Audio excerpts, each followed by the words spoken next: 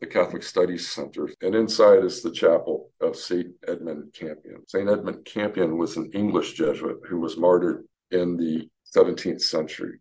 As a relative young man, he was a convert from the Anglican Church. He went through his formation and became ordained as a Jesuit priest and desired to return to England. He managed to be there for about a year before he was caught. He is famous for his brag, in which he throws down the gauntlet about the truths of the Catholic Church versus that of the Church of England, which made him a fugitive, a highly sought-for fugitive in England, which at the time had laws on the books that made it illegal and made it a capital offense to celebrate the sacraments in Britain.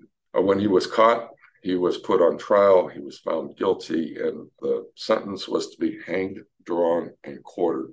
The hanging is basically to be strangled, and then right before you finally die, you're cut down, your midsection is opened up, and they pull out your intestines. And then once you die, then they cut your body into four parts and send it to four parts of the kingdom in order to demonstrate the Queen's justice was swift and not particularly merciful, frankly. Campion himself died, as did many Jesuits of this era who came to England in order to preach the gospel. So he was one of many. Interestingly enough, the Jesuit school called Stonyhurst in England has the hanging ropes of Campion.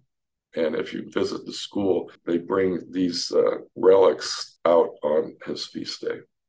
So you can go two ways as we continue the pilgrimage. You can head back to the mall and head east, or I would suggest that you head south, heading towards the practice field, walk between the bleachers, and head up the street that you'll see there that runs between the village apartments. And as you go up that hill, you'll see the new Jesuit Center before you.